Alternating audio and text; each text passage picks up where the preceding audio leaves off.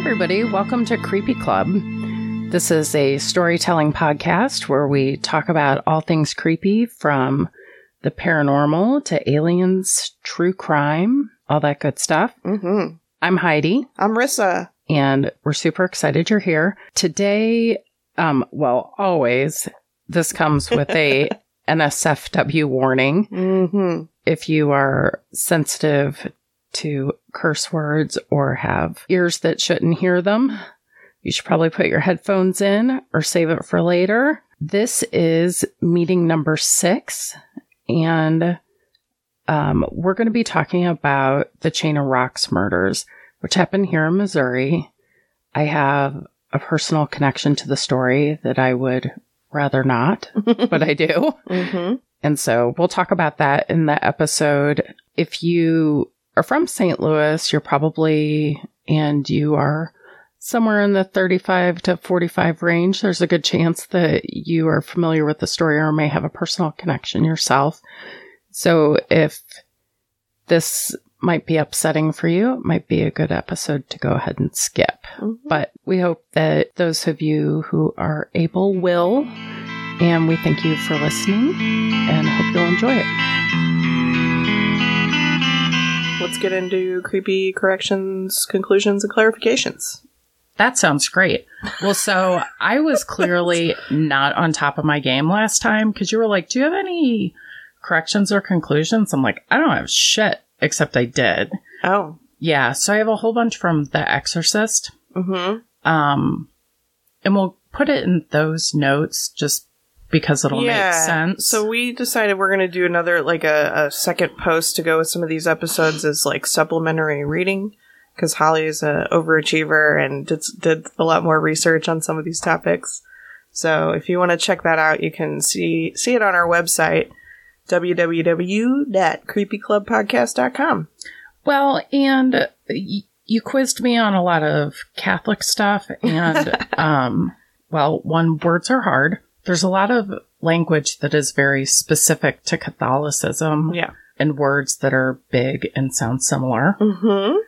For instance, transubstantiation and transfiguration are not at all the same thing. And what I was trying to remember, where the host, the cracker, when it becomes the body and blood of Christ, after you do the thing, the priest says the prayers and the blessings, that is transubstantiation. I can barely even say it. It's Latin. That's why. Yeah. Transfiguration is when Jesus and 3 of his apostles, Peter, James, and John, go to a mountain. They go to a mountain to pray, and on the mountain, Jesus begins to shine with bright rays of light. Then the prophets of Moses and Elijah appear next to him and speak with them. Jesus is then called the Son by the voice in the sky and assumed to be God the Father, as in the baptism of Jesus. So, kind of not exactly the same thing. Right. So, little rusty on my Catholicism. The other thing, I also went to Episcopalian church for a really long time, and there's some crossover there. Some people call it Catholic Light, which isn't really accurate. I feel like there are a ton of religions that claim that they are Catholic Light. Yeah, it really isn't. I mean, I'm sure that they were an offshoot at some point, but in terms of services, it looks a little bit similar, but you don't have the, pray to St. Anthony to find something, and, some of those other things that are very typical. The Friday fish fries during Lent, that's not a thing. Yeah. There might be a statue of Mary somewhere, but it doesn't have the same reverence as it does within the Catholic faith. Mm-hmm. So I feel like they don't, and First Communion and that sort of thing, it's not really the same to me. Anyway, we always called the helpers acolytes. Oh, yeah. And so I was sitting at work and I was like, wait, did we call them acolytes when I went to Catholic school? I couldn't remember. So I looked it up. And acolyte is a word that was once used, but typically now they refer to them as altar servers. And basically you just have a lot less responsibility. Mm-hmm. You're like a waiter Yeah. for the priest, essentially. So there was that. Yep. And then the exorcist's house is in Belnor, not Bellefontaine. Still in North County. And a couple of interesting things, which I'll just link to. Mm-hmm. This year in April, in response to an increase in request for exorcism, the folks in Rome will have had a conference to discuss how to address the growing demand. Yikes. In Italy alone, there are more than 500,000 requests. Wow. In a year. And so, does that mean in 2017? Yeah, I guess. Yeah. Yeah. So, or maybe in the span of 12 months. I'm not really sure. Mm-hmm. But remember how we were like, is there a form? Yeah. So I went to the local archdiocese website, did not find a form for that. Mm-hmm. Couldn't find any reference to exorcism at all. Yeah. Which I was like, rude. They're going to make this hard. Not surprising. No, not surprising. So I had to do some more digging, and canon law, which is just like the church law, Yeah. says that it can't be just like a regular old priest. Can't just be like, I feel like this person could really use an exorcism. I'm going to do it myself. There's special training, and it has to be on the orders of someone in a much higher position. Mm-hmm. So, there is a huge amount of hierarchy within the church. Like, you have a priest, then you have a Monsignor, and an Archbishop, and a Bishop, and shit, I don't remember what order they go in, and you keep going until you get all the way to the Pope. Mm-hmm. So, I'm sure somebody on the internet has a chart. Yeah. And the only ones who are women are nuns, and they will be all the way at the bottom. Right. They will be under at the bottom. their parishioners. Did you know that nuns marry God? Yeah, I think I did know that. Yeah, they actually like have a wedding ceremony. Yeah, that's kooky. It's interesting. Yeah. Yeah. When I went to Catholic school, the nuns weren't allowed to interact with us. They weren't a teaching order. Mm-hmm. I don't remember what order they were, because like every order has their own thing. Yeah. But the church was in 3 sections, and they had their own like section. Wow. And they didn't hang out with us. Yeah. And the convent was across the street, and they there was no interaction. Maybe just for fish fries? Not really sure. Everybody comes out for a fish fry. I mean, you don't have to be Catholic. And that's something that's Yeah. really, when Heath first moved here, he was like, what's a fish fry? Like, So is that like a St. Louis thing? I've always wondered. super St. Louis thing. Well, I think it's probably a super Catholic thing because it's a Lenten activity. I knew that. Yeah. And we have a pretty high concentration of Catholics Yeah. in the area. Yeah. So, but the devotion to which people attend the fish fries, I think might be somewhat unique to St. Louis, because, there's God's Cod Squad is a thing. So people form social groups to do tours, and you can go online, and there's the equivalent of like Yelp reviews for the different fish fries. Oh, I'm so gonna look that up. Oh, yeah. And there's like maps of all the different fish fries and different churches, depending on what their ethnic background is. They may have certain kinds of ethnic food. Yeah, I went to my first fish fry this year, which is unbelievable that I haven't been to How a is fish that even fry possible? before now. But yeah, we went to St. Cecilia's, which is you get the good Mexican the stuff. Mexican, Catholic church. Nice. Yeah, it was fun. I got the Blam White people stuff. Yeah. Well, and so when my daughter, when she was young and she was attending Catholic school, that was mandatory parental service to work the fish fry. Oh, yeah. So you've worked fish fries. Yes, I have. I was given the lowest position on the rung. I was basically a busser. Oh, yeah, because the old ladies who work like the friars and serve, those are coveted positions, and they ain't giving them up. There needs to and be they like will you'll get an elbow. Yeah. If you even think about inching in. There needs to be like a TV show or something about the Catholic fish fry ladies. Oh, yeah, and then all the devotees. Well, and I think it's St. Gabe's in St. Louis Hills gives you beer while you wait in line. Well, and St. Cecilia's does margaritas and tamales. Nice. Yeah. Yeah. Oh, and that's something else. Apparently, people in other cities don't drink beer at everything like we do. Well, And absolutely everything. I was talking to a friend of mine who also, so I'm a independent artist and I do arts and crafts shows sometimes, and we always drink. Like, that's just, I mean, it's St. Louis. That's right. You have beer everywhere. Yeah. Yeah.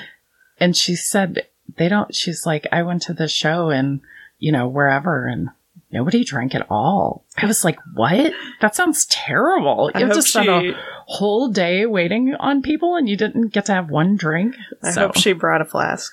God, I hope so too.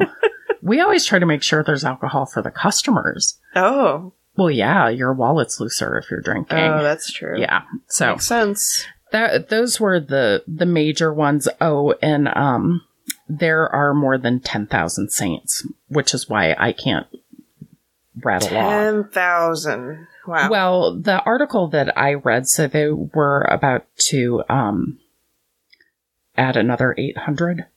Damn.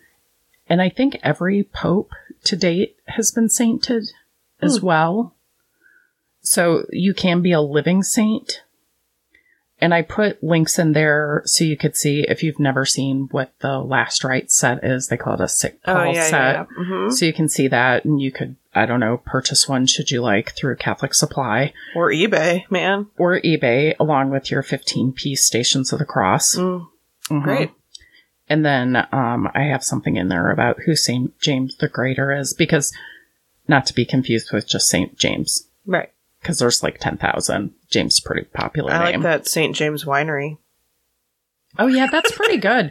Their Velvet White's not half bad, and it's cheap. Yeah, they have all these like really nice fruity wines that they do. And we had made a brief mention about chain letters. Oh, and yeah. you, because of your age, had only been familiar with the email variety. Mm-hmm. So I put a couple links in there. One is like, what the heck is a chain letter anyway? And then there is a website that talks about the history of chain letters and has archives going all the way back to the early 1900s. Whoa. And so it was primarily a money-making scam. And the U.S. postal website has a warning about chain letters. Oh, wow. Yeah, like, don't do this. You're never getting your money. Because it was like, you send $10 and then, you take your name off the top of the list. Kind of like those Secret Santa things that go around. Mm-hmm. Or Secret Sister. Then the next person will send you something and then you're going to get $1 bazillion. They're like, it doesn't work. And don't send anyone in Nigeria money either. Oh, yeah, of course. Yeah. So even the U.S. Postal website has something about it, which I thought was hilarious. That's interesting. I was like, oh, God, they're still around. I don't know if I ever personally received one in the mail, but I've definitely seen them. Mm-hmm. Well, I have a few creepy clarifications, I should say. Alrighty. So you remember how I kind of blew your mind about there's like a burning trash fire in Bridgeton? Yeah, I had heard of them before. I didn't realize that there was one here locally. Yeah, so there's a landfill called the Bridgeton Landfill in Bridgeton, Missouri, which is, a suburb of St. Louis. By the airport. It's by the airport. And this trash fire has been burning. I don't remember exactly how long it's been burning. Too long. But it's right next to this landfill called the West Lake Landfill. Which that I do know about because a lot of people in that area have developed cancer. Right. So, and I know someone whose brother passed away as a result of a rare brain cancer that they think is probably directly related to it. Yeah. So this article is from the Chicago Tribune. And they say, beneath the surface of a St. Louis area landfill lurk two things that should never meet. A slowly burning fire and a cache of Cold War-era nuclear waste, separated by no more than 1,200 feet. Can you believe that? I don't like that at all. Government officials have quietly adopted an emergency plan in case the smoldering embers ever reach the waste, a potentially catastrophic event that could send up a plume of radioactive smoke over a densely populated area near the city's main airport. So, I sort of read through this article. It's kind of a long article. Well, actually, that one's not very long, but there's another one that I'm going to post from the St. Louis Public Radio website. It's called What's Next for Westlake Landfill. And so they have gotten through to the EPA finally. I mean, this has been going on for years. I mean... Wait. They just got through to the EPA? I mean, they've been trying to get the EPA to act on this for a long time. I feel like somebody's asleep on the job. People that have been monitoring the Westlake landfill have said that it's not dangerous and yada yada, which we know is probably bullshit. So the EPA is finally going to start cleaning it up. That sounds and the current plan is just to clean up some of it. So, oh my God. I mean, hopefully it's the part nearest the Bridgeton landfill burning trash fire. But yeah, so it's sort of up in the air right now what's going to happen to that. And you can read through this article. It's a super long article, super informative about all of it. And there's also a documentary about it on HBO called Atomic Homefront. I do know someone who works in a nearby school district, and they have an emergency plan. Yeah, so basically all I could find on the emergency plan is evacuation, which is like... Seems great. Not as maybe detailed as it could be. No. Yeah. Well, should we dive into our very joyful, exciting topic? Oh boy. Yeah, this one's kind of a doozy. So I have a personal connection to a couple stories that I would really rather not. Mm-hmm. And this is one of them. I know someone who I had known for about 10 years and served on a board of directors at a nonprofit with. They processed a rape kit from a cold case, and he was arrested, charged and convicted of rape that was so heinous that the woman has epileptic seizures now. Oh, wow. And he essentially left her for dead. And then after he had been in prison for a period of time, they processed another cold case, and he got dinged again. Yeah. So I don't know. Every once in a while I go and check to make sure he's still there. Mm-hmm. So the same sort of, well, this one's a little different because that particular story is a little bit different because this guy is conceivably, depending on how many more rape kits we process, he could be there for a while. Yeah. And there are many thousands of them unprocessed. I don't know why it's so expensive to process them. Mm-hmm. But, when it happened, there is that thing where you're like, how is that possible? Right. Like, this is somebody that I knew for a really long time, and we weren't best friends, but I knew him pretty well. And I thought he was maybe a little odd. Yeah. But I certainly did not think that he was capable of harming anyone at all. And he really presented himself as someone who was a feminist, a friend to women. Yikes. Yeah. And a protector of women.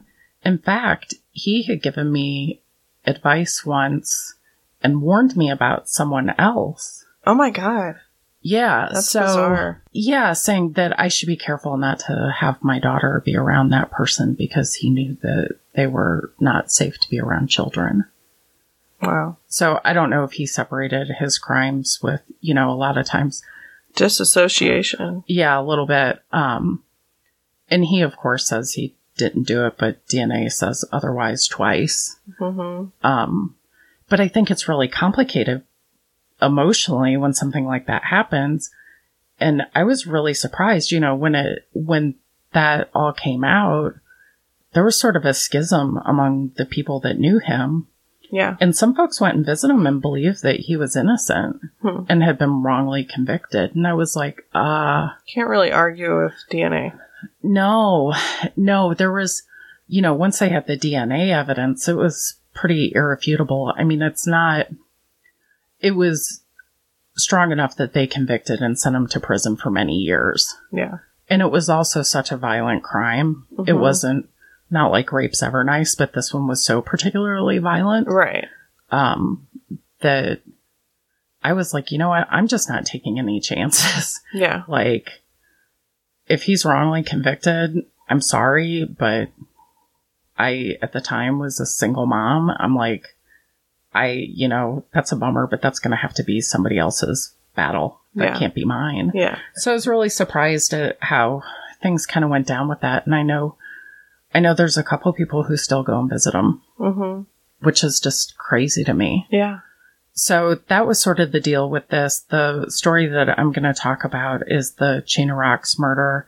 In 1991, there were 3 cousins, 19-year-old Robin Carey, her sister, 20-year-old Julie Carey, and their male cousin, 19-year-old Thomas Cummins.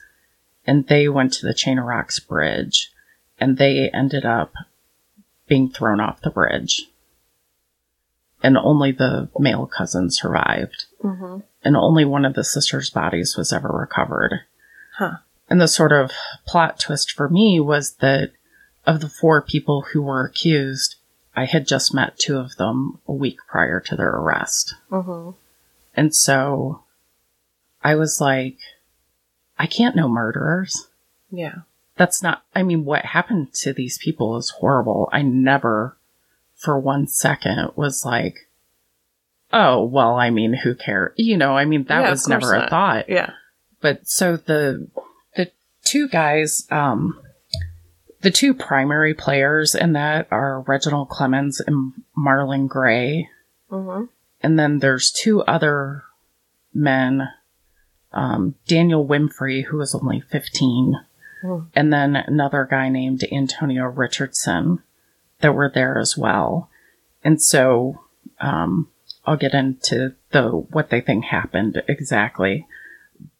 But essentially the gist of it was that the Carey cousins went to go look at a poem that someone had spray painted on the bridge, and Marlon, Reggie, and crew encountered them on the bridge and decided to rob them, then rape them, then later killed them by throwing them off the bridge. So there were 2 groups of young adults who encountered each other on the bridge that didn't know each other at all.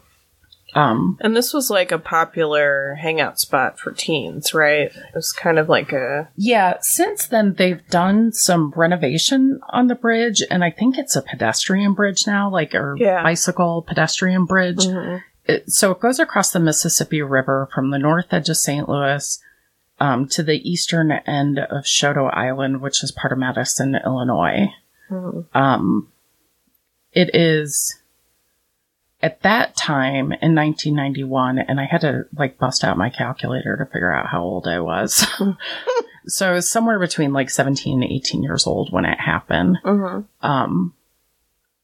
It was in total disrepair, and you weren't supposed to go there. Right. But people totally did. It was a party spot.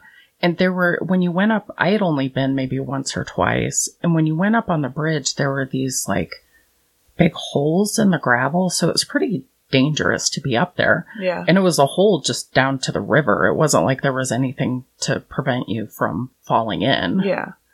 And of course there were barricades. I was coming from the St. Louis side. I don't know what was going on over in Illinois, but from the St. Louis side, at least, it was very clear you were not supposed to be there. And then once you got on there, you were like, and I understand why.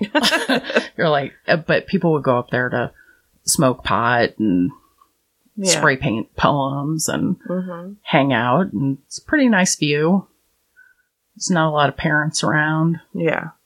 So if you're in your late teens, early 20s, pretty good party spot. Yeah. And then there was some area, I remember people saying, which now I think this is funny because it probably was just a bunch of people playing Teenage Witch, but there was some forested and field area near the, area where the bridge was attached to the St. Louis side, where they said, people did, witchy stuff and satanic rituals good teenage lore. Yeah. So it was probably naked Wiccans or something. Yeah. At worst.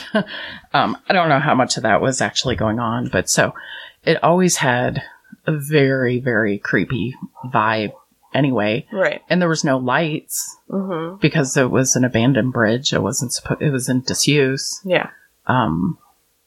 So how I came to know them when I was 17. So I knew these two girls from when I was 15 years old. We went to school together. I switched schools, so we had briefly lost touch.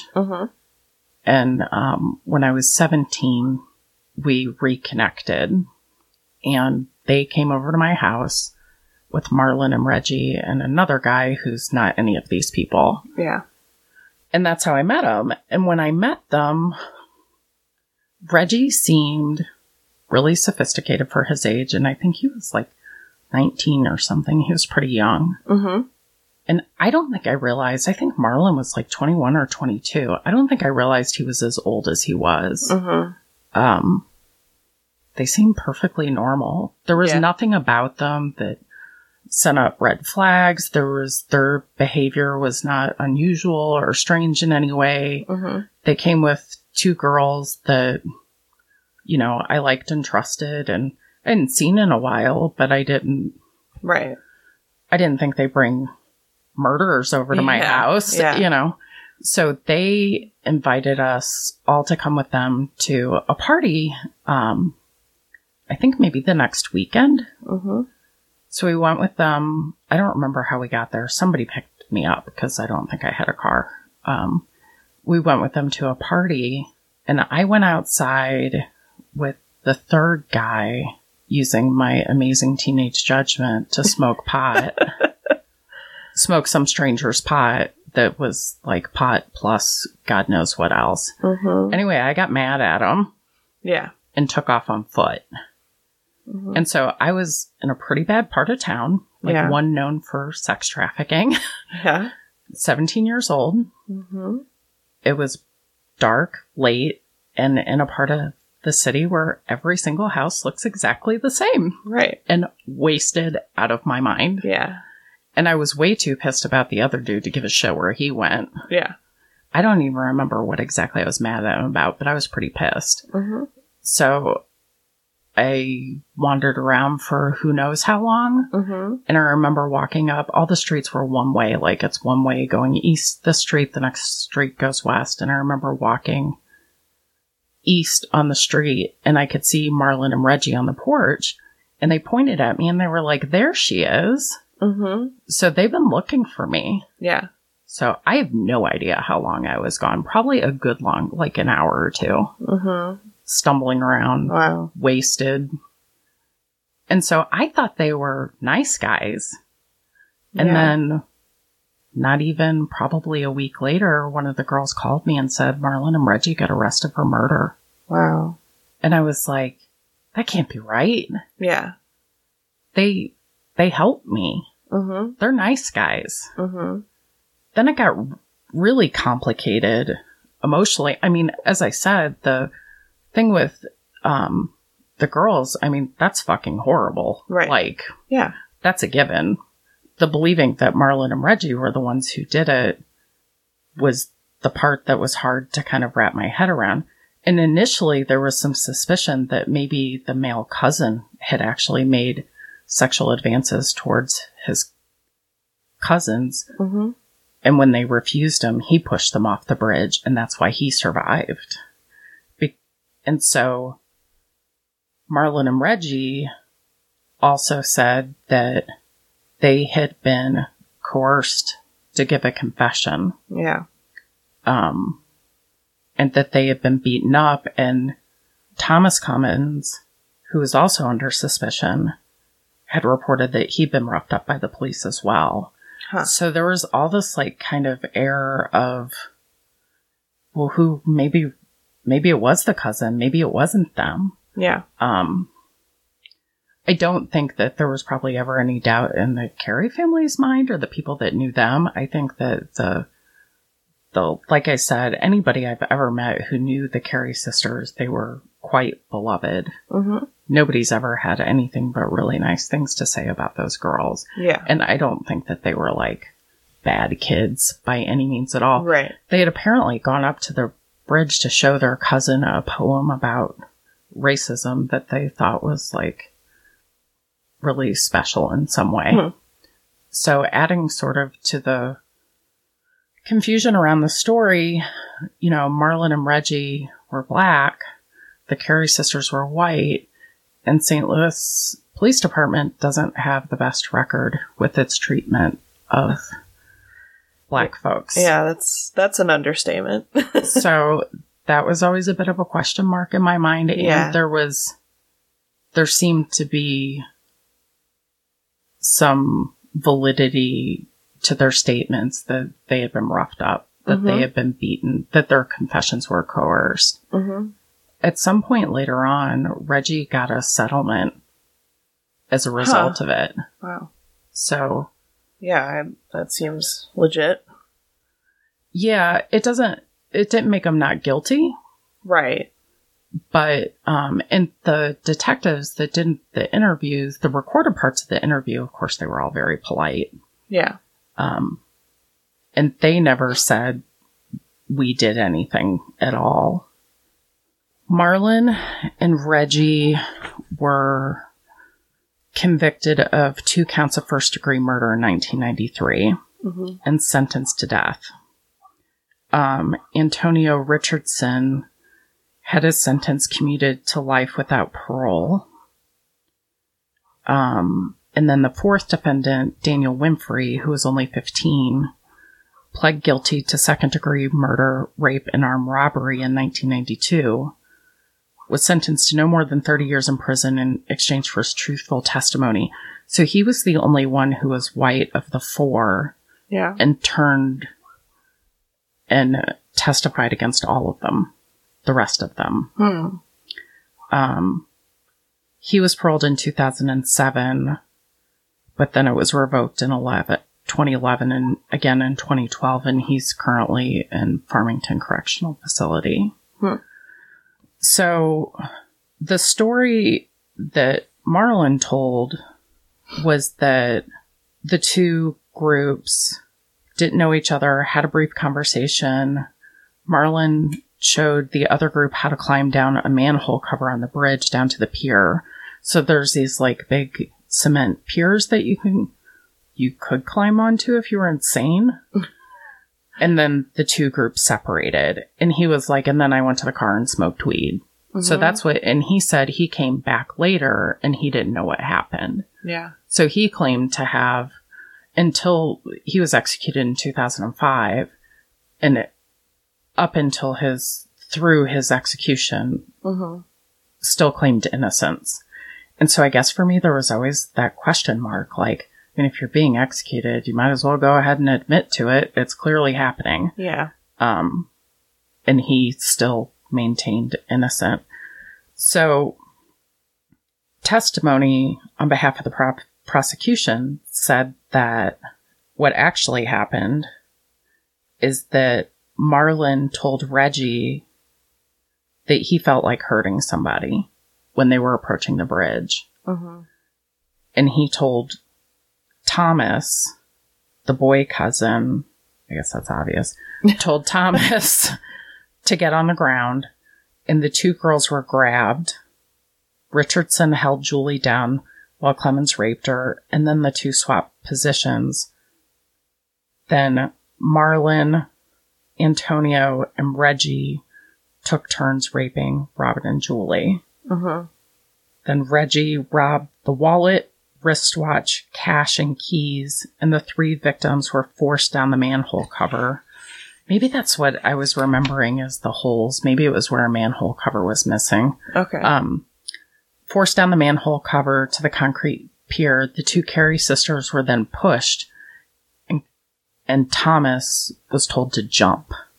And so this is testimony from... This testimony came from... I think this may have come from the 15-year-old. Right. Medical witnesses testified that Thomas and Julie Carey survived the 48-foot fall to the water below. And Thomas testified that after, or maybe this was Thomas's testimony. No, I think this is Thomas's testimony. Oh, okay. Okay, so he testified that after surfacing, the current pulled him over to Julie, but then she drifted off after she began to drown. He tried to swim to he swam to shore and survived. The body of Julie Carey was found 3 weeks later in Caruthersville, Missouri. The body of Robin Carey was never found. When they found Julie's body, could they tell that she'd been sexually assaulted or? Yeah, so at that time, DNA evidence was not great. Right. So that really hurt the prosecution. Mm-hmm. They were able to convict them all of murder. Yeah. But one of the things that I don't totally understand is that Reggie wasn't convicted of rape. Mm-hmm. And so that comes up recently, like in the last year. Uh-huh. There was a second trial. Oh, for rape. Yeah. Uh-huh. So Marlon Gray, he says he went to the car, smoked marijuana.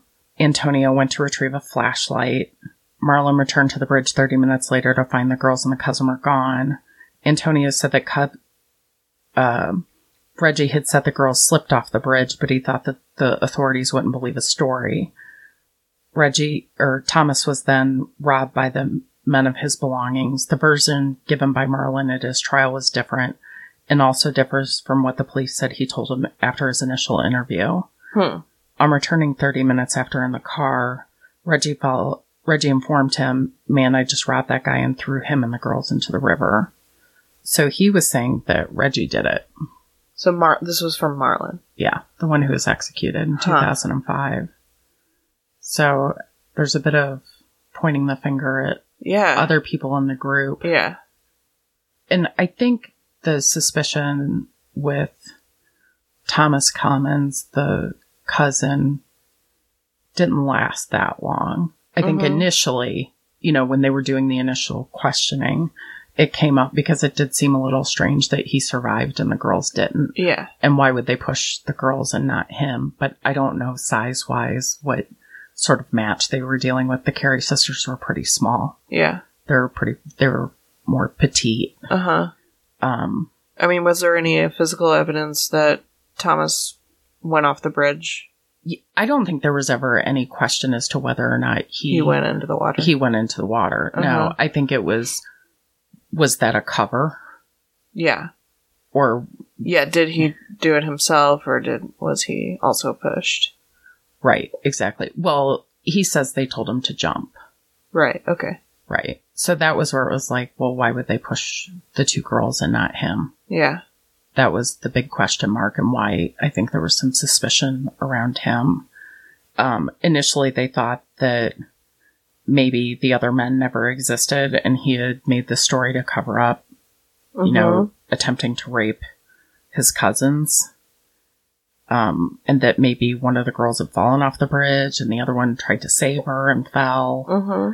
And he was initially charged with murder, but then got released due to lack of evidence. Mm-hmm. And then, I didn't catch this the first time I read it. He later won a settlement from the St. Louis Police Department for wrongful interrogation techniques. So this wrongful interrogation thing... That was a real thing that happened. Yeah, it was a real thing. Yeah. And a cousin of the girls later wrote a book, which I can't find the name of now. I'll put it in the notes. And she wrote an article in the New York Times. And she's like, we never doubted that they were also, that they were beaten up in their interrogation because we knew that Thomas was. Yeah. And that ultimately helped no one. Yeah. It just muddied the waters. Yeah. Yeah. Mm-hmm. So Reginald Clemens was scheduled for execution in 2009 when a federal court granted a stay, which that's kind of unusual, while a federal appeal was pending. So, Amnesty International picked up his case. Oh. It was a big deal. Huh. There was because of all of the misconduct early on in the case, there were a lot of people who believed that he was innocent. I wasn't the only one thinking maybe he didn't do it. So the Missouri Supreme Court appointed a special master, Judge Michael Manners, to convene a new evidentiary hearing. Mm-hmm. The hearing was held at the Missouri Supreme Court and St. Louis Circuit Court, and they considered a writ of habeas corpus. Reginald Clemens petitioned both to receive a new trial and to have the death penalty vacated because it is not proportional given his age at the time of the crime, 19, his lack of a prior criminal record, and the fact that he was convicted as an accomplice. So Marlon took the big hit. Okay. That's Marlon that's what I was wondering, why Reginald was... Why Marlon Gray was executed so quickly. Why Marlon was executed and Reggie sort of got off the hook. I mean, I assume he's still convicted for murder. Right. He just wasn't executed. I don't totally understand some of the... It turns out I'm not a lawyer. Huh. Not a scientist or a lawyer. Of all the things that you do. I know, right?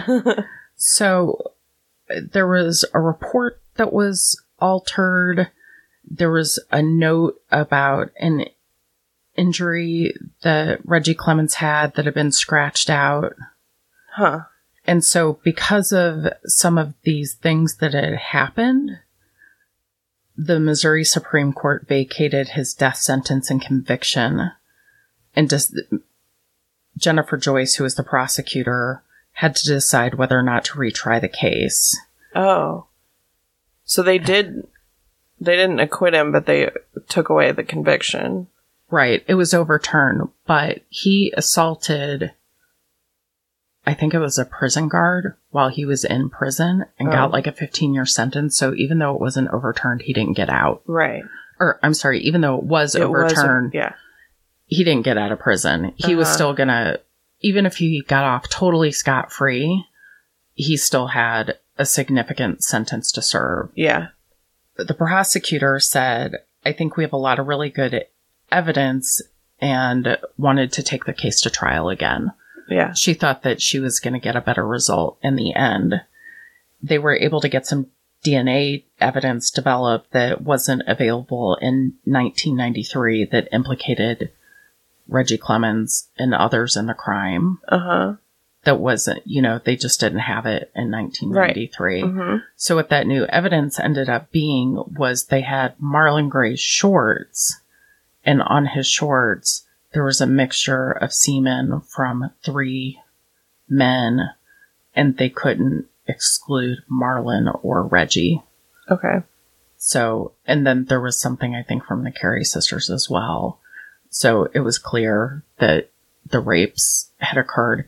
And since Reggie Clemens hadn't been tried for rape previously, I guess double jeopardy didn't apply. They could try him for that as well with the new DNA evidence. Mm-hmm.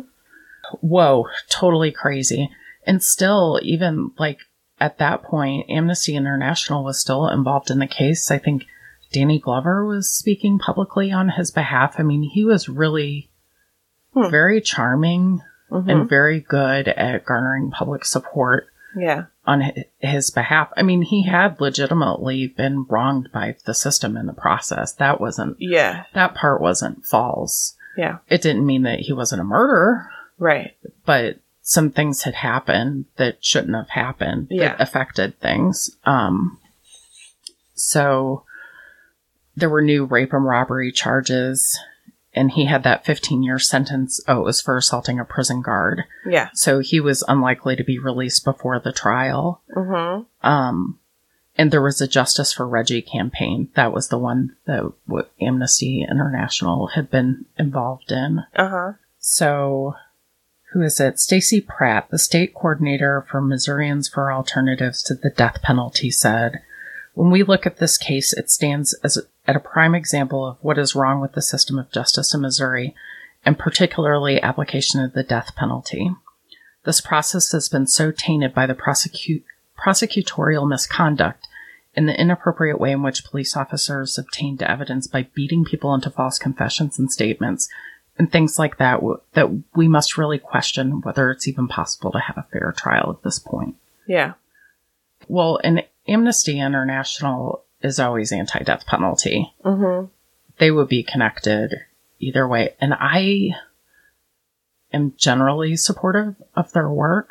Yeah. But there's a every once in a while something comes up and I'm like, I'm definitely not for it in the sense that if you are a person of color, you are much more likely to receive a death penalty sentence than if you are not. Yeah. So it's not justly applied. I'm a little on the fence about the humane part given the crimes that some people have committed. Yeah. I'm like, Ted Bundy? I don't know. I'm really going to miss him. Yeah. I think we might be doing everybody a favor, you know? Yeah. That's really, I'm not sure what the alternative should be other than let's dedicate a small island and let nature work it out. Yeah. You know, like a Lord of the Flies situation. Yeah, kind of. I'm not really sure. I mean, I certainly wouldn't want to be the one to flip the switches. Yes. Which I found out in my prison documentary binge that often the warden of the prison is also the executor. Oh my gosh. Mm-hmm. So sometimes that's your job. You're the one that flips all the switches. And what I think is interesting is they don't know which switch administers the drug or the jolt or whatever. So it's like a Russian roulette situation? Yeah, kind of. That's crazy. I guess I'm not sure what the psychological advantage is to that. I mean, it's obviously for the benefit of the executioner, not for because I don't think they really give two shits about the person being executed at that point. Yes. I don't think the humaneness of the procedure is really top of mind once you get to that part. Yeah. I think it's for that person who has to do it. But I mean, they're still going to end up dead either way. So I'm not really sure why that is. So if someone could explain that to me, please, that'd be great. Yeah. That's wild. Yeah, I don't get it. And that also makes me never want to be a warden. Yeah, no. There's like 100 other reasons I don't want to be a warden. I was like, were you considering it? Not really. Not really. Being a corrections officer is pretty low on my list of job duties. Yeah. I've done those. Have you ever done a career test before? In like high school. Let's take a lightness break for just a second. Yeah. I don't remember.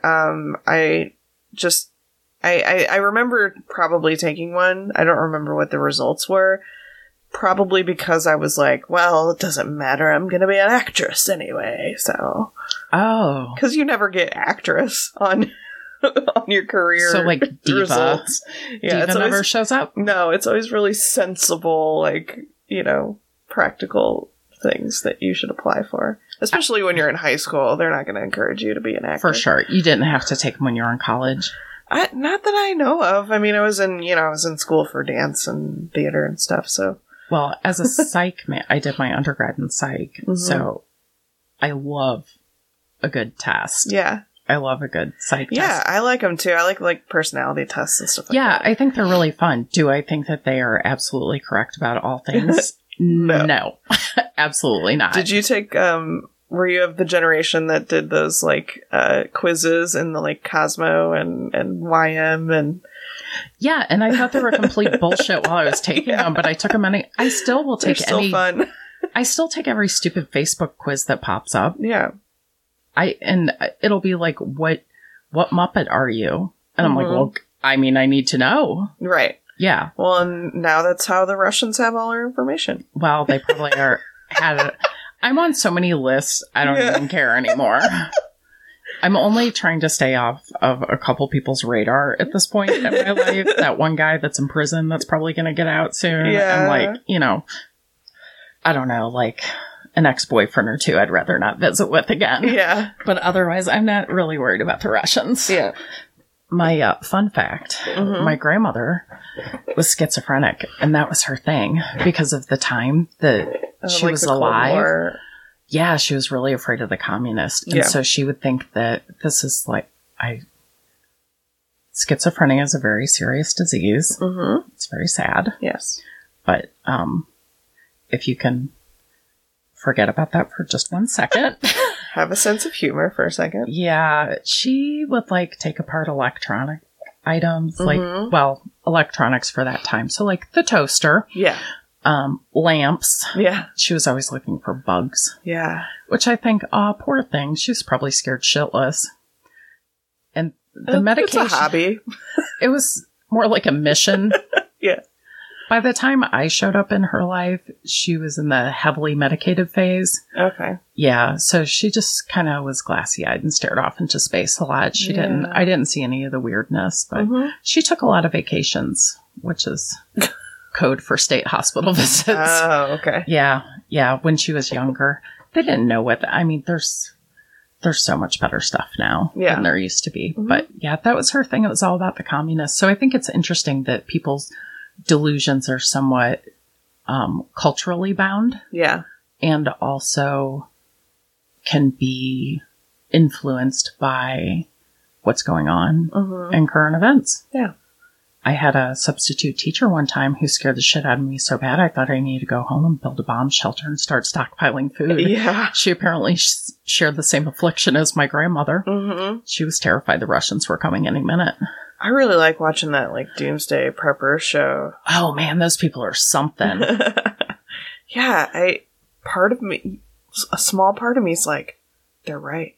I mean, I should start getting canned goods and water and... Well, I'll watch a reality TV, like docu-style reality TV show about... I won't watch Real World. That gets on my nerves. Oh, yeah. But I'll watch, prison reality TV shows, prepper reality TV shows. I'm binging on Customs Agent.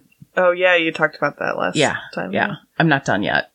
There's a lot of episodes. Well, I found a second.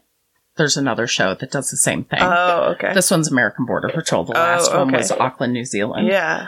So, I watched a prepper one, and they are, they're a special breed of people. Yeah. They're really something. There was one, these people were trying to, like, create their own village for after. Oh, sweet. I'm in. But they had, like, a gallows because they thought they were going to have their own justice system. Oh, no. And I was like, this is a little grim. And they were fucking armed to the teeth. Mm-hmm. But then, they also had 400 pounds of mashed potato flakes and stuff like that. Yeah. And then there was another guy who lived in, it was like an abandoned nuclear reactor or something. Oh, yikes. I don't know. That doesn't seem like a great place to live. No, and he was trying to online date. Can you imagine? Yeah, they showed him on a first date with some lady, and he was trying to explain his living situation, and she seemed surprised. Yeah. And not particularly interested. And I thought, how are you going to talk somebody into living in a cement cylinder underground? Welcome to my lovely home. My lovely home made of cement. Yeah. Watch your head. Underground. And very little radiation. Don't even worry about it. Not going to be an El Decor. It was really... Everything's glowing. It looked very... Yeah, it looked like the basement of like a power plant or something. Well, it was, it was pretty grim. Anyway, wow. So I digress. Well, I don't know if you finished your thought about the career survey. Oh, so mine always say the same thing over and over and over and over. I never get anything different, which kind of pisses me off because I'm like, can we veer from the path just one time? Yeah. So it usually ends up being social worker, teacher, counselor, academic advisor, right? And basically a nurse, anything. A people helper. Anything in the helping profession. That sounds perfectly it's reasonable. It's legit. Yeah, it's totally legit. I don't think it's wrong. No. I just wanted to say something different just one time. Like diva. I did have, I took this like career class one time. It was like a 1-credit class and we did the Myers-Briggs test. And I must have just been having like a weird off day.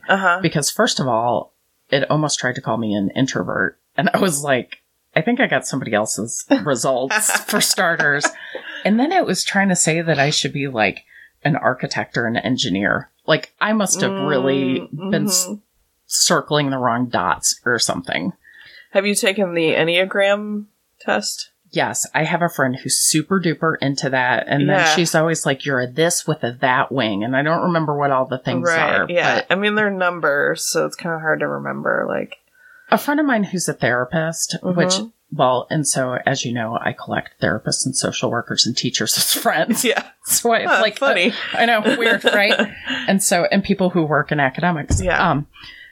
So she's like, you cannot take all the billions of people in the world and slot them into 10 categories.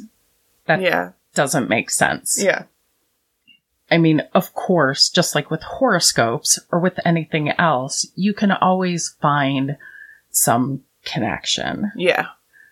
So do they have value to some extent? Sure. Should it be the only thing that you consider when you are thinking about hiring a person for a job? Yeah. Or, I don't know, whatever. I think that's primarily what they're used for. Yeah. Or should you not consider a career path because it didn't come up on this test? If it's something you're really interested in, no, that would be silly. That's ridiculous. So I think that she makes a really good point there. The data has limits. Yeah. The results have limits. And the questions that they ask you are very easily skewed. They on the Myers-Briggs, they ask you the same question 6 different ways or 7 different ways. It'll be the same question worded slightly differently, and they're looking for overall patterns. Do you generally answer this question the same way? Well, I don't know. What if you're kind of in a mood that day, which is apparently what happened that one day when I got the really weird results. Yeah. Like, I seriously think I got somebody. I don't think it was they mostly got me, but were a little off. Like, I just got somebody else's stuff, or I circled the wrong bubbles, or filled in the wrong bubbles, or something. It was just it was completely foreign. Yeah. Did not make any sense at all. Yeah. I mean, I think it can be somewhat predictive, but it's not. Yeah. It's not perfect. There were careers on there. It did say that the thing that I would be least interested in doing was being a PE teacher. And I think that is probably accurate. Yeah. I think I would like to drive a trash truck 10 times more than I would like to be a PE teacher. Actually, I think driving a trash truck would be all right. Yeah. There's some freedom in that job. Yeah. You don't have to report into an office. There's probably all kinds of interesting things. Yeah. Hopefully no dead bodies. No. But you could probably furnish your whole house for free. I don't know. It might be the coolest scavenger hunt job ever. Yeah. And you're helping people. Yep. Yeah. That's not... What's the worst job you ever had? Oh, probably Steak and Shake, working in the kitchen, making shakes, doing the drive-thru. Oh. I don't even think I did the drive-thru. I think I just helped the people at the drive-thru. Hot tip. Also, former Steak and Shake employee. Oh, yeah. Yeah. I waited tables on the 3rd shift. The cook got drunk. I slept in the booth. Oh, my God. Yeah.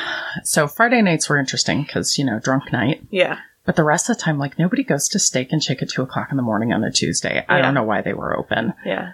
But when you go to Steak and Shake, specifically ask for real ice cream when you order your shake. Don't Otherwise, you're going base. to get some bullshit shake base. Yeah. And who even knows? What is it? Like ice milk?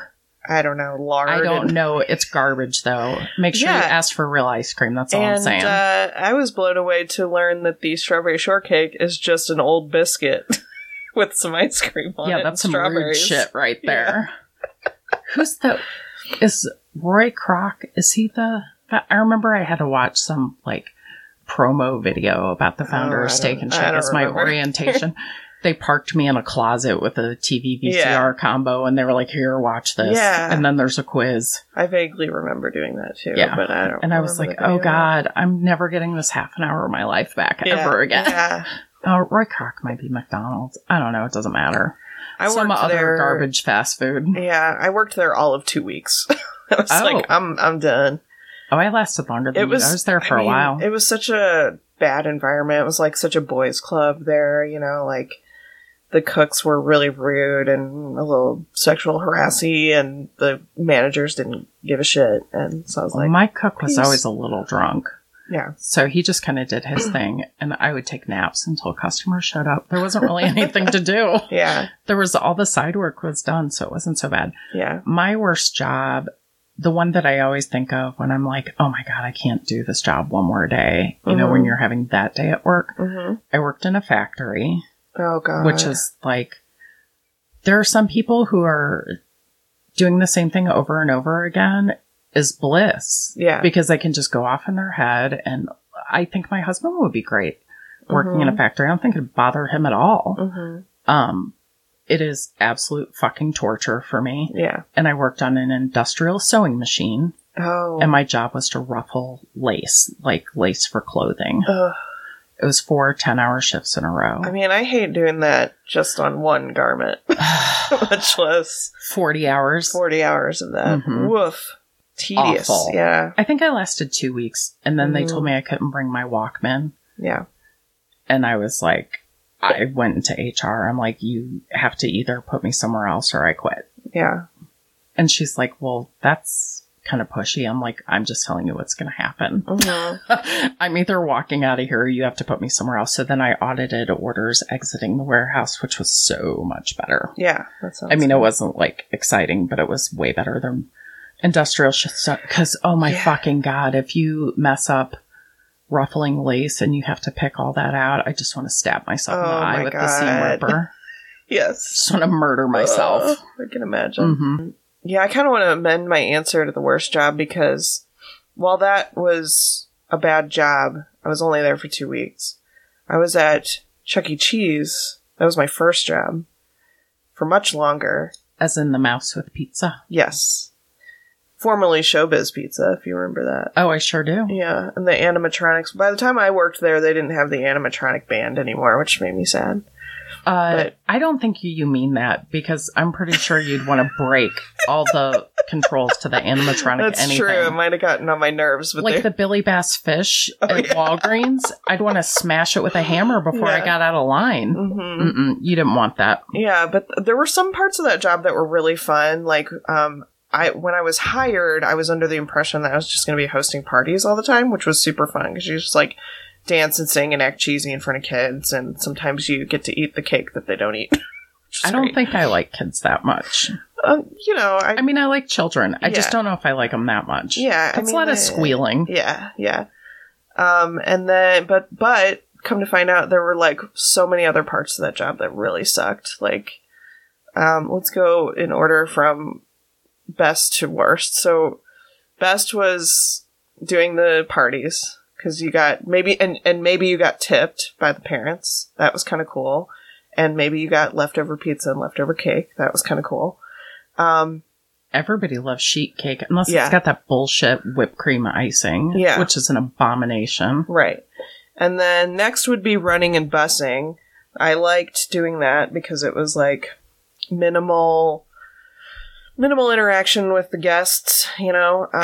No-brainer. You're just giving them pizza, taking away the dishes, you know, cleaning off the tables. That was kind of, that might have been better than the party hosting, actually, now that I think about it. And then there was salad bar, which was just a never-ending tedious job. You just had to monitor the salad bar and fill up things that were empty and, you know, clean up stuff. And it was just like walking back and forth about 10 feet from the freezer or from the fridge to the salad bar. That was kind of boring. Did you get to like yell at people if they tried to wiggle under the sneeze guard? Not that I probably didn't care. I was 16. Which, if you were one of those people... Yeah, gross. Shame on you. I hate you. That guard is there for a reason. And then next, I think, would be being Chucky. That was pretty bad. Got to get in the costume and go out there and say hi to the kids. And at that time, I think I'd be a real sassy Chucky. Yeah, not that St. Peter's has bad areas like St. Louis does, but this Chuck E. Cheese was kind of in the bad area, quote unquote bad area of St. Peter's, and so we had some like kind of, you know, rough kids, like some kind of asshole kids that would punch Chucky and tell you, I know you're a person in there, and stuff like that. So that was always an adventure. And then the absolute worst fucking part of this job, and I hope that they've changed this policy because it was just miserable, was kid check. Now, kid check is the person that stands at the podium at the front of the, in the lobby, and they stamp your hand when you come in, and they check your hand when you leave to make sure that the parents and the kids all the same number.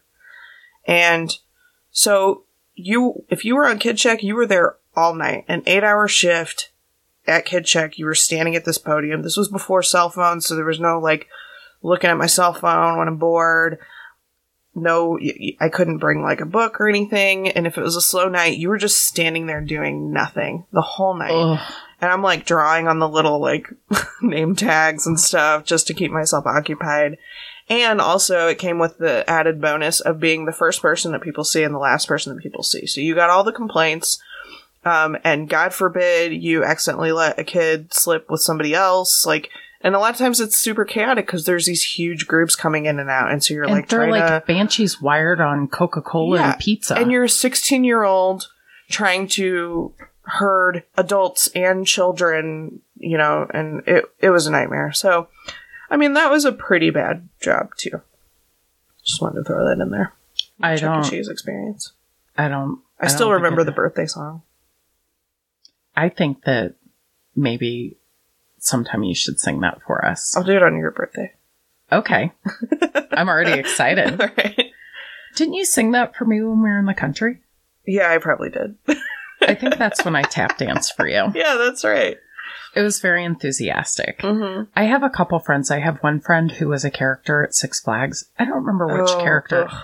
She loved it. Really? Loved it. Oh, God, I would hate that. And I have another friend who I think she was born to be a character. We had a craft show, a Yeti costume, like a cute Yeti, not the weird pumpkin-headed Yeti we talked about.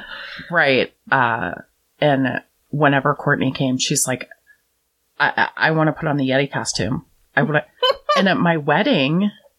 Is she a furry? No, she's not a furry at all. That's a joke. No. We love our furries. So, no shame. Because you came to the wedding, that two of my friends came in giant inflatable dinosaur costumes because they're magical people. That was so awesome.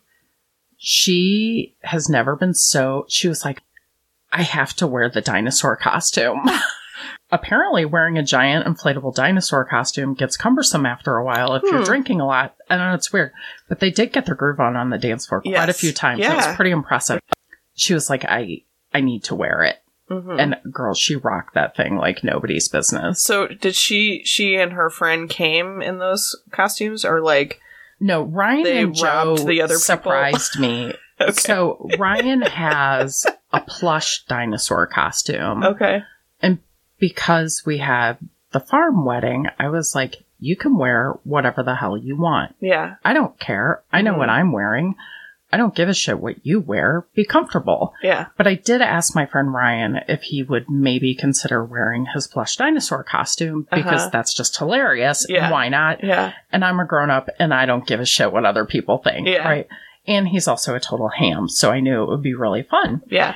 And he surprised me. Him and his best friend Joe came instead in giant inflatable dinosaur costumes, which like totally was... I've never been so excited to see two people in my entire life.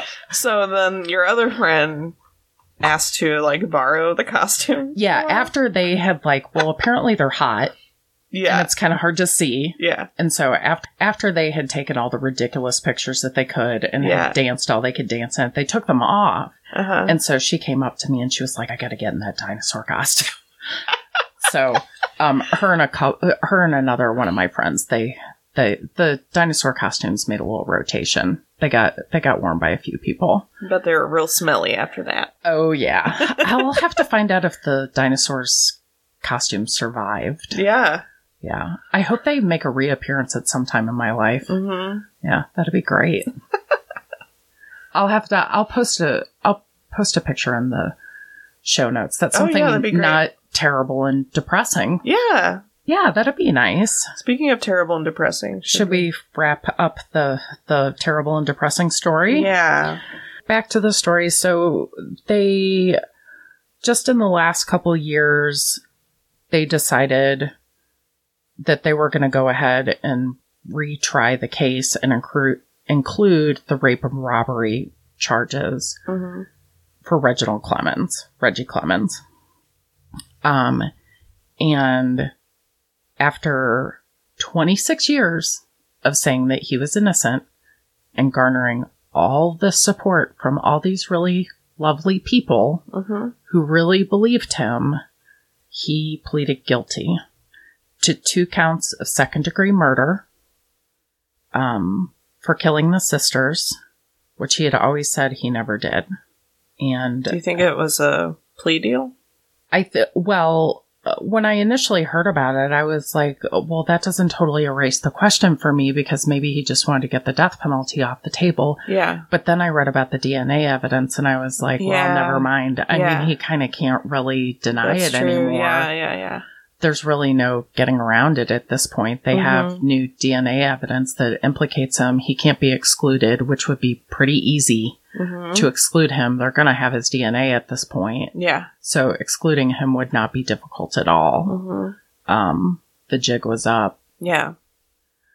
And, I don't know if Marlon Gray didn't have very good counsel or what the deal was, why he was executed so quickly. I wasn't able to find much about Marlon. And I remember when the execution happened, and, I only knew him for like a week. It's not like I knew him for a super long time, but it was still really weird. Yeah. Just like, I know someone who's been executed. It's kind of hard to wrap my head around. And he seemed like such a nice guy. Yeah. That's really weird. Yeah, and so this just came out and really recently, and it kind of threw me for a couple days, because for the last 26 years, I thought he was innocent. Yeah. I thought, well, maybe Marlon was executed so quickly because the evidence against him was so definitive that there was no weaseling out of it. And maybe Reggie really is innocent. I'm like, geez, Amnesty International picked up his case. Like, a lot of people with credibility supported him. Yeah. So when it first came out, I didn't catch the part about the DNA stuff, and I was just like, maybe he just said it because he wanted to avoid the death penalty. Like, I was still kind of holding out hope that he wasn't guilty. That would be an injustice as well, though, that if he pled and he wasn't guilty and then he's still going to live his life in prison, like, that's not really a great outcome either. Right, yeah. But at least he wasn't going to be executed. Yeah. Which is still a shitty concession. Yeah. But then I read the stuff about the DNA and I was like, well, fuck. There's really no... That's kind of it. There's, you really can't argue with that. I believe in science. Yeah. Can't argue with DNA. No. And he has always maintained his innocence until now. And the judge asked him directly, did you do it? And he said, yes. Huh. And, one of the prosecuting attorneys said that he was one of the most cold and evil people she had ever encountered. Wow. So how does that make... a criminal prosecuting attorney's probably met a lot of gross people. So how does that make you feel about your, like, first impression of him? Do you feel like maybe he was a sociopath and was just... And, I think to maintain your innocence for 26 years, you have to be. Yeah, and... So a lot of sociopaths kind of come off as just nice, normal people because they know how to manipulate people's view of them. Well, and I was like, 17, 18 years old. I mean, that just wasn't even on my radar. Right. Yeah, that's true. And my memory of that time, like I said, I got mad at that guy and I was high on God knows what. And, which, cautionary tale. Don't smoke strangers' weed. Probably not. I mean, my frontal lobe wasn't even developed. I'm not going to hate on myself too hard for that. That's true. And don't smoke weed before your frontal lobe is developed. It's probably also good advice, generally speaking. I mean, I just thought I was going to a party to have some fun. Mm-hmm. I didn't really. And because I hadn't seen those girls in a long time, I really, we were just reconnecting after kind of a long gap. It had been a couple years, so I wasn't really up to speed on everything that was going on in their lives. So it was the first time when they came by with the guys to my house. They were only there for maybe 15 or 20 minutes. They just popped in to introduce me. I don't know if there was some sort of like, hey, we want everybody to meet. Maybe somebody will like each other, or if they were just in the neighborhood. Like, I'm not really sure what the purpose of the visit was other than like, hey, let's just, I don't know, just teenagers just visit. Yeah. It's just something to do, probably. Yeah. But I don't know whose house we were at. Mm-hmm. The only people I knew were the people that I came with, and I was so wasted, I don't even know how I got home. Yeah. And I think this thing, if they were arrested, I know it wasn't more than a week later. Yeah. And at that time, I think it was in April that they were arrested. So this whole thing probably happened within a few days of the time that I spent time with them. And then later I thought, should I have gone to the police? I don't know that I would have really had anything more than I have to say today. Yeah. But I think, whatever I was mad at that guy about, like, birds of a feather flock together if he was such a giant asshole. Yeah. Like, maybe that spoke to their character as well, or maybe not. Right. I mean, sometimes there's the manipulative asshole with the nice friends. Yeah. That do their bidding. Yeah. Yeah. I mean, I don't know. It still totally blows my mind. And you think anytime you hear about a murder case, most of the time people are like, I never would have thought that person would be capable of that. And you think, oh, come on, there had to be some sign that they would be capable of something like that. Some sort of violent history. And sometimes there is, but not always. These guys had no criminal history whatsoever, and they were certainly old enough to have accumulated one. Right. And I don't think anything's ever come out that they had a juvenile record or anything like that. And that one kid was only 15. Yeah. He was barely old enough to be out without parents, Yeah. And it would be interesting to hear from him. I do think it's really weird. Why would a 24-year-old want to hang out with a 15-year-old? Yeah. That's weird. I did not know he was that old. I just assumed he was our age, being like 18-ish. I think the girls that I was hanging out with were maybe a year, max 2 years older than me. Mm-hmm. So I assumed everybody was probably like 17 to 20. Mm-hmm. I was assuming they were peers. Yeah. I would have never assumed that he was 24. Yeah. Well, and maybe that speaks to why he was executed so quickly, because he was more developed in the frontal lobe. And well, he was a bona fide adult. Yeah. I mean, and if I had spent more time with them, I probably would have figured it out, because he could have bought alcohol without it being a problem. Right. But I don't ever remember really getting alcohol being that big of a deal. It wasn't really that hard to get. No. Not even when I was a teenager. No, it wasn't. There was there was always that store you could go to. Well, we had a friend in high school that could grow a full beard. So he just went over and got liquor, and they never carded him. He looked like he was 30 when he was 18. I hope that worked out for him in the end. Like, now that he's 30, he looks 18 or something like that. There was a place called Maggie's Drive-Thru Liquor in East St. Louis. Oh, nice. Yeah, and that's where we always went. It was funny. I went with this girl one time, probably around the same time. That was my I'm starting college. I'm going to party. Yeah. So I can party right in the middle of the week if I want to. So we went over to Maggie's, and she was legit 21. I think it was just late. Yeah. and our liquor laws are different. Yeah. So if you're not from here, East St. Louis and St. Louis, not the same thing. East St. Louis is in Illinois, and they have much more lax liquor laws than we do here in Missouri.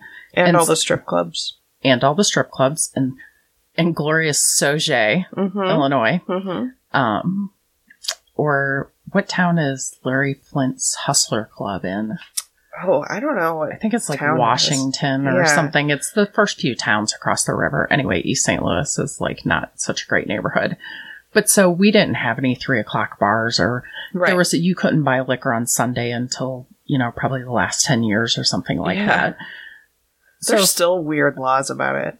Yeah, they like rope off the liquor section. It's stupid. Like, if you're an alcoholic, you're just going to buy ahead. Yeah. It's not like that's going to prevent you from drinking. Yeah. It used to be when I was really small, they call them blue laws. You couldn't buy anything except for absolute necessities on Sundays. Huh. I would have to look to see exactly what it was anymore, but I used to get so mad when I go to the store with my mom. And I'd be like, can we get this? And she's like, no, it's Sunday. That's so bizarre. Yeah. Yeah. No, but I mean, that's just how it was. Because you were supposed to be at church and resting. Oh, okay. For the Lord's Day. I'm so pissed. I tried so hard to find. I found Mr. Gettiker on YouTube. But I could not find a commercial of him where he says the Lord's Day. I was so mad. That's weird. I thought he said it in all of them. I thought so too, but apparently he stopped doing his own commercials, maybe because people made fun of him all the time.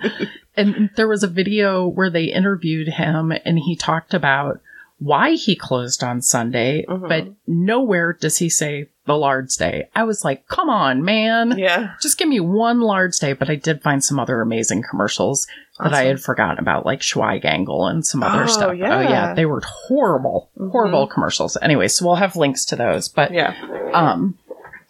so we went to Maggie's drive-through liquor store from this party, and I think it was just that it was too late to buy it on this side of the river. Right. And she was legit old enough, but just looked kind of young, and they refused her ID. Oh. They thought it was a fake. It was like the one time I went there without a fake ID. Yeah. And we couldn't. She was like, are you fucking kidding me? I remember I turned 21 on a Sunday. Or maybe it was a Monday. That's rude. I can't remember. It must have been a Sunday. And I went up to the gas station trying to buy alcohol. And I was like, they were like, no, we can't. It's against the law. And I was like, but I just turned 21 like a minute ago. And they're like, no, sorry. Sorry, it's the Lord's Day. The Lord's Day. Yeah. So anyway, that's my super creepy. I mean, the story in itself is horrifying. Yes. Yeah. And this article does say Winfrey, who I think it was Daniel, the youngest one, testified against the other 3 in exchange for a 30-year sentence. And so then he's still in prison too. Yeah, he got in trouble for violating his parole, it sounds like. And that's right. In addition to the murder charges, Reggie Clemens also pleaded guilty to 2 counts of rape and 1 count of first-degree robbery. What sentence did he get? 5 consecutive 30-year terms. He's never gotten out. Yeah. He's like my age. I mean, he was only a couple years older than me. So, I mean, he'd be like 200. That's not, I mean, and I think that one of the articles that I read, I think made a really good point that there was a whole, and I'm not talking about myself, but just in general, that there was this whole additional group of people who ended up being victims in the process because of his repeated denial. You know, he had support. Oh, and the ACLU too. Oh, yeah. So he had supported the ACLU, Amnesty International, people who took time out of their lives to come and protest on his behalf. Yeah.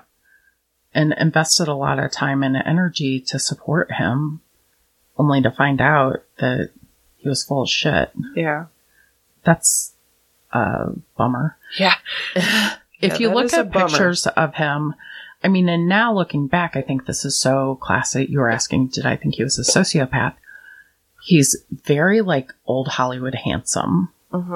there's something like I remember when I met him, I thought he looked older than his age. I mean, I knew he was about my age, but he was very kind of elegant and sophisticated in spite of the fact that he was a teenage boy. Yeah. He was a 19-year-old teenage boy. There was something very elegant and sophisticated about him. He was very handsome. And very charming. And I could totally picture him like in a zoot suit or something. He had he has kind of an old Hollywood look to him. And I think that he knew that about himself. Yeah. And leveraged it. And I'm glad that the Carey family finally got some closure and some peace. The cousin she wrote a New York Times article, but she also wrote a book about the murders itself. I haven't read the book.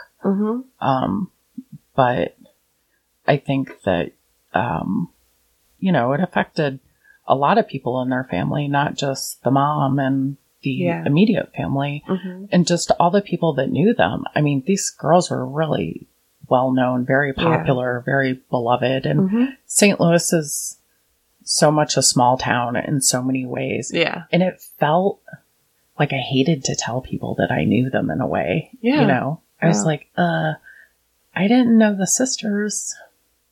Yeah. Yeah. I did know the other guys, and then I would feel kind of guilty because I'm like, but what if they were innocent? It was just this source of conflict because I thought they might be in jail because racism. Right. Well, there are plenty of other people that are in jail because racism. Oh, for sure. It just turns out it's not these guys. Yeah. Well, Daniel Winfrey's white, but Antonio and Reggie and Marlon and I still am not totally clear on why, if Marlon just didn't have great representation or what the deal was. I mean, I think he was in jail less than 15 years before he was executed. It was, in terms of death row time. Yeah. That's fairly short. Yeah. I know that in the articles that I read and following the case over the years, Reggie filed many appeals. Like, he was constantly going after it. And then he had garnered the support of the ACLU and Amnesty International. Right. So he had people working on his behalf as well, in addition to the things that he was doing on his own. But I'm glad that the Carey family has some answers. It's a shame they weren't ever able to find the other sister. Right. And the one sister that they did find they found her pretty far away, like 3 weeks later. I think it was Caruthersville, Missouri, which is nowhere near here. Right. At all. Wow. And the Chain of Rocks Bridge is that's probably 20, 30 minutes north of downtown. That's not, and I think Caruthersville, well, it's Mississippi, so it would have gone south. Yeah. She traveled a pretty significant distance. Yeah. In that time. But the Chain of Rocks Bridge is a little bit happier place now since the renovation. But also, I can't bring myself to go visit it. I don't particularly want to either. Yeah, I mean, I'm glad that it's safe. Yeah. Because it's certainly, it's kind of surprising that more kids, particularly since they were growing up there, smoked pot and drank, that more kids didn't get hurt. Yeah. Now that I'm thinking about them talking about showing them the manhole covers, I'm sure that's what those big holes were. It was probably just where a manhole cover was missing. Yeah. I mean, the fact that people didn't just accidentally fall in is kind of a miracle in itself. Yeah. So I'm glad that it's been restored and has something positive is being done with it. Yeah. So that's good. And now it's on some sort of historical register. Yeah. Well, on that note, on that cheerful note, we would like to thank Brandon Lee Chilcote for our intro and outro music. Hey, Penny didn't come, so the sound should be okay. Yeah. And thank you to Penny for not bothering us during the podcast. And bringing her poltergeist. And if you have any personal stories or topic suggestions, you can tweet us at creepyclubpod or email us at creepyclubpodcast@gmail.com. If you have a opinion about this particular topic, you can let us know. We'd love to hear from you. We'd love to hear your ghost stories, your alien stories, your government conspiracy stories. You name it, we want to hear about it. And you can like us on Facebook at facebook.com/creepyclubpodcast. You can follow us on Instagram at creepyclubpodcast. If you want to check out our show notes, we like to call them meeting minutes because we're cute. You can go to creepyclubpodcast.com. We'll also put up some supplementary reading material. And we would also love it if you would rate and review and subscribe to us on iTunes. We're a small independent podcast. We'd love to have some new listeners. Hopefully people we don't know. I mean, we definitely cherish the people that we do know, but I mean, your mom and dad listen. Yeah. That's pretty cool. Yeah, that is My mom's cool. not going to listen. That's not going to happen. Hi, Mom and Dad. Thank you for raising me. Thank you for adopting me. Yeah. Oh, yeah. That's funny. Is your brother going to listen? Maybe. I mean, our brother? I would hope so. Yeah. Okay. I mean, we talked about him, about the Muppet thing, so. I did call him a bastard, though, I think, when he smack talked Miss Piggy. Oh. I only meant it a little, and then I took it back. He can take it. He'll be all right. He's a tough New Yorker, you know. Thanks for listening. We hope that you will listen to us next time. Meeting adjourned.